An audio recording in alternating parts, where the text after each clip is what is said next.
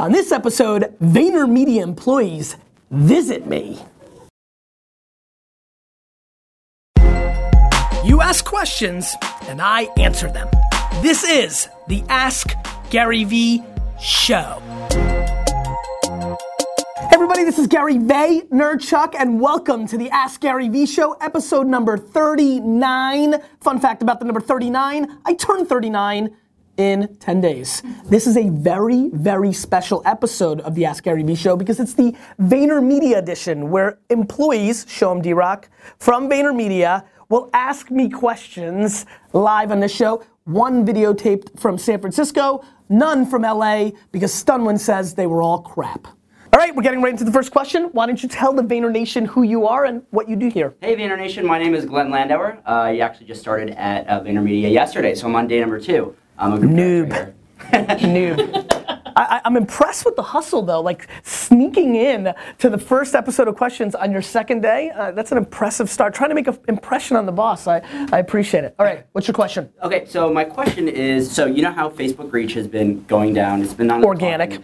Yep, and it's at the lowest levels we've ever seen. Yep. So I'm curious, what do you think is the role of organic or unpaid content within a brand's always-on strategy? And the second within a Facebook world? Within the Facebook world, and the second part of the question is just how much reach is enough to actually justify the time, effort, and resources that go into producing these assets? That's a great question, man. Nice start. I think that it all depends on size, scale, and objective, right? So I think the biggest problem that everybody makes is there's no one size that fits all. Obviously, the brands that we work with here are at huge scale versus, let's say, a lot of people who are watching who've got a small business. You know, we manage some brand pages that I can think of right now that are so large in overall size and have done a good job putting out great content that they're still getting hundreds of thousands of impressions organically without paid upfront. Now, obviously, all of you have heard me ranting about dark posts for quite a bit, and we even talked about this when you were interviewing. So for me, do I feel that Facebook has evolved into a place that you want to look at 80, 90, even 100% of your posts are being pre-planned to its audience and then paid up front? If you're a Fortune 500 company, I do believe that justifies the case. And I believe that because I actually think those working media dollars, those paid dollars, are a hell of a lot better spent on Facebook than they are on traditional banner or things of that nature, places and organizations that you came from giving those kind of advices. So I think that that's the case. Now, what's the threshold? I think that comes down to the objective at hand. Look, you could be a Fortune 500 company, only reach 1,600 people organically, but try to be selling something that's $10,000 as a B2B product, and if you convert 4 people, and you're making $40,000 on it, and your profit margin is 50%, and you've made $20,000 in profit, and your agency charged you $800 or $1,800, well then you justify the means. So I think it's one of the biggest things we try to do here, and I think one thing that all of you need to pay attention to is how do you become efficient on the back end? I think what's separating us and what I'm excited about here is that we're producing quality content at a cost level that the market has never seen before, right? Yep. And that's our advantage, right? That for you with fresh eyes is probably the difference that you're seeing. Yeah. That's what you guys have to think about.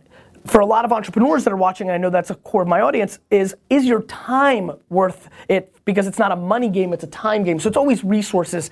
To me, there is no one size fits all. For all the brand managers and the CMOs and the CFOs and the corporates that are watching the show or listening to the show, I know for fact that they need to really look at just the math, right? Like, am I paying more than what I'm reaching, right? So if you're paying a traditional digital video shop $10,000 to make a video and then you post it organically and it reaches 900 people, that's off, right? So I just think that you have to look at it case by case. Yep, makes sense. Thank you. Thanks, brother. Welcome. Thank you. Next.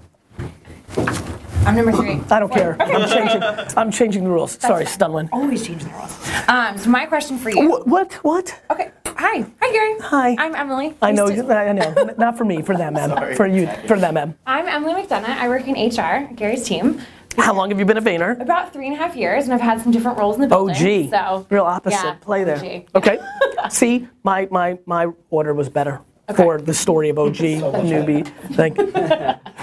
So legend has it that on your first date with your wife, you told her that you were going to marry her, and so it's not exactly true, but I'll get into the details. I want to hear that story, and then I also want to know what dating advice you have for women in their 20s in New York City.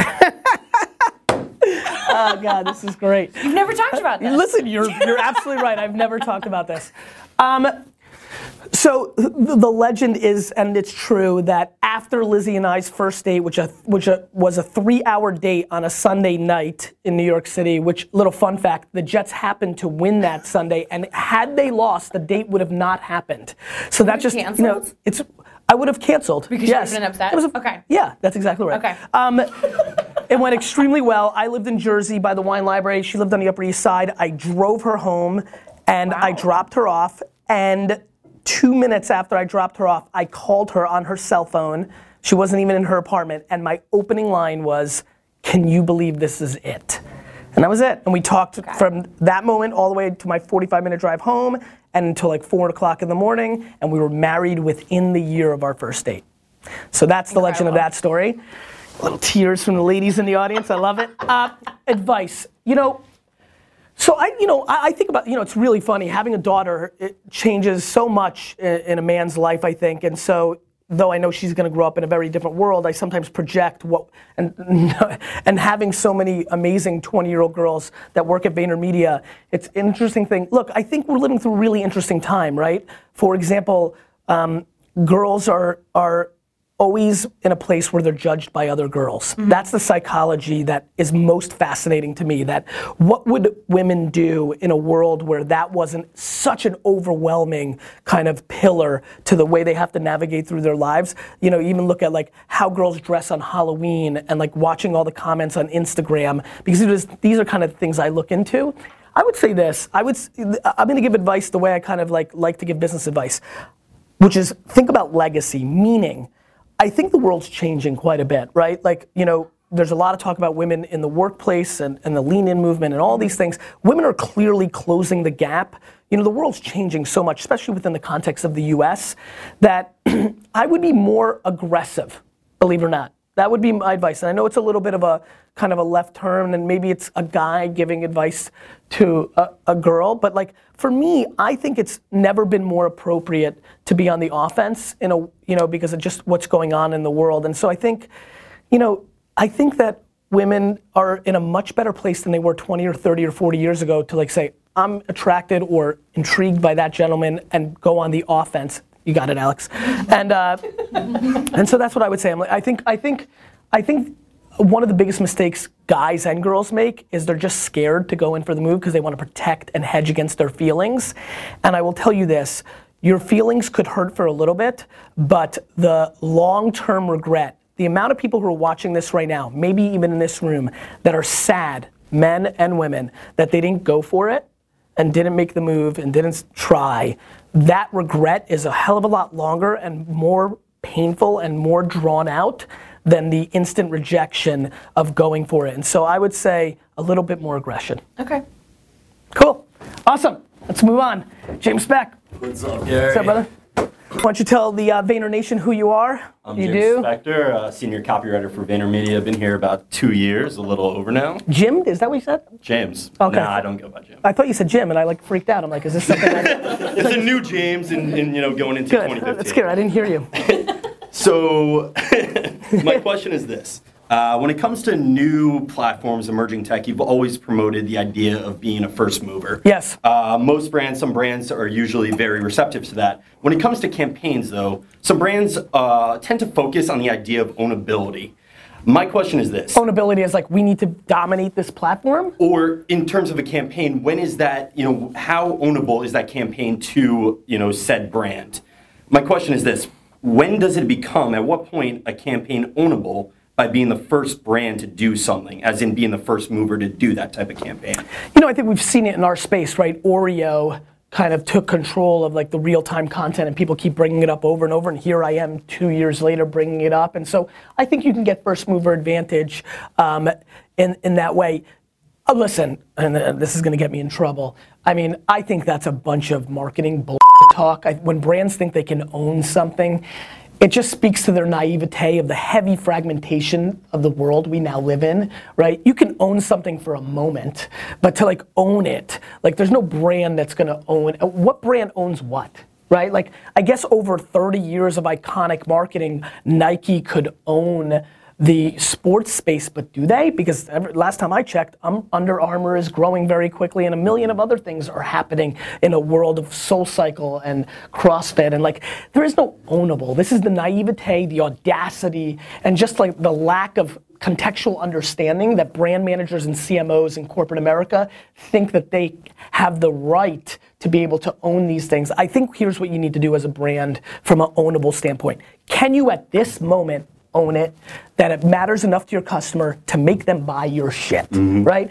And like, that's all you could ever ask for. And I think people are way too romantic in marketing and thinking that they're gonna create the Just Do It or the MasterCard priceless, and it's gonna be this thing that they can put on their resume and kind of can live off of for the rest of their lives.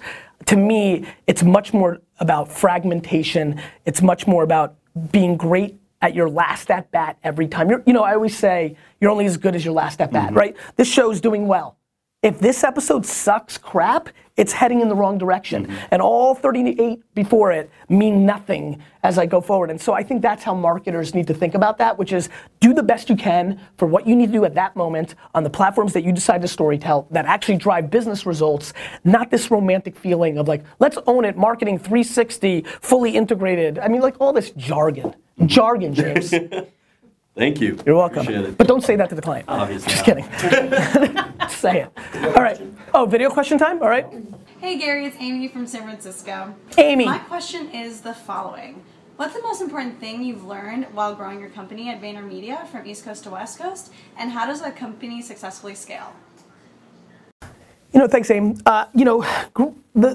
It's funny, I never opened a second wine library, so opening a second office in San Francisco and a third in LA has been a new phenomenon for me, and quite honestly, there's challenges in it. Obviously, I want to be everywhere, right? And that matters so much. But look, even at VaynerMedia, I'm not sure the last time I was on the 15th floor. Everybody's asking for an episode of the 15th floor. I don't remember, I haven't been on the 15th floor in a week, in a month, excuse me. Like, it's a challenge when you're one human being, and so for me, so much of it is high touch and kind of the way I want to scale.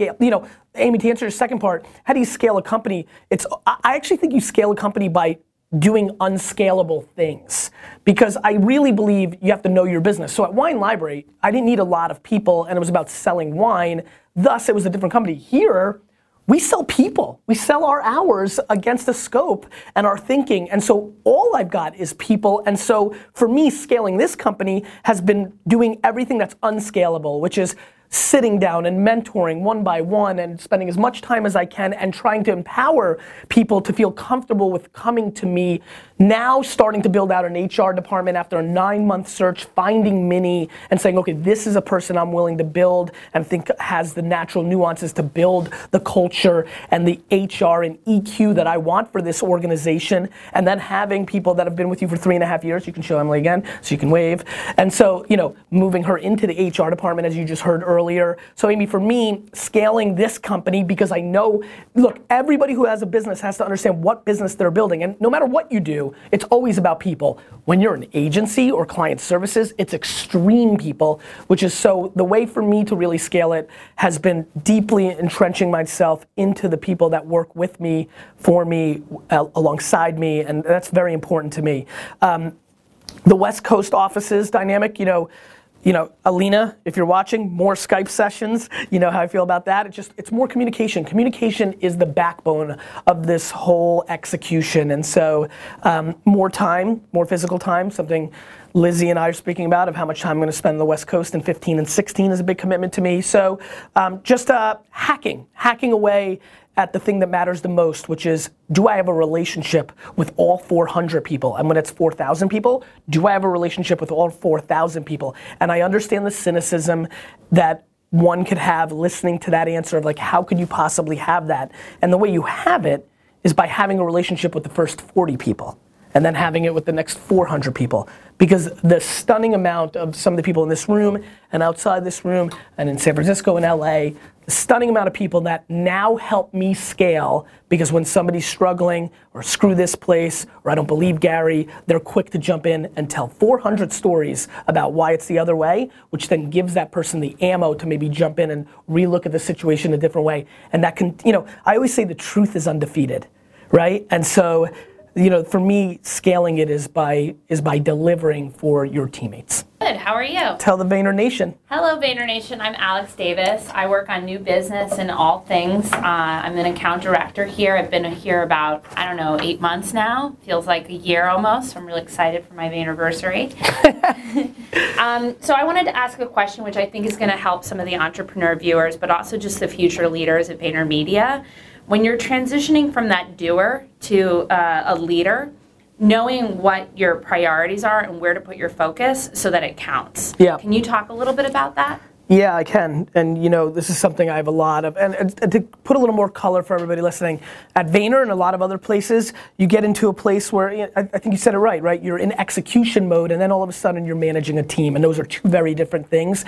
And it's the thing that I most fear in the organization, period, end of story, because you have incredible executors who yearn for the financial upside and the title to then lead a team, and boy, are those two very, very, very, very, very, very, very, very, very, very, very, very, very different skill sets. And so I think the biggest thing that people struggle with, there's so many things people struggle with the transition. Number one, the thing I hate more than anything in the world, which is micromanagement. Yeah. I want to kick micromanagement in the face. I hate it. And it's something I just despise, and it's a major struggle because if you're a great executor, you know how to cross those T's and dot those I's, and when you see the person on your team who's not as strong at executing, you can't help it, right? It goes against the grain. So that's number one thing, facing yourself in the mirror and understanding, and and I've talked to you about this, and I've talked to so many leaders in this company about this, and this is where people get pissed at me, most things don't matter.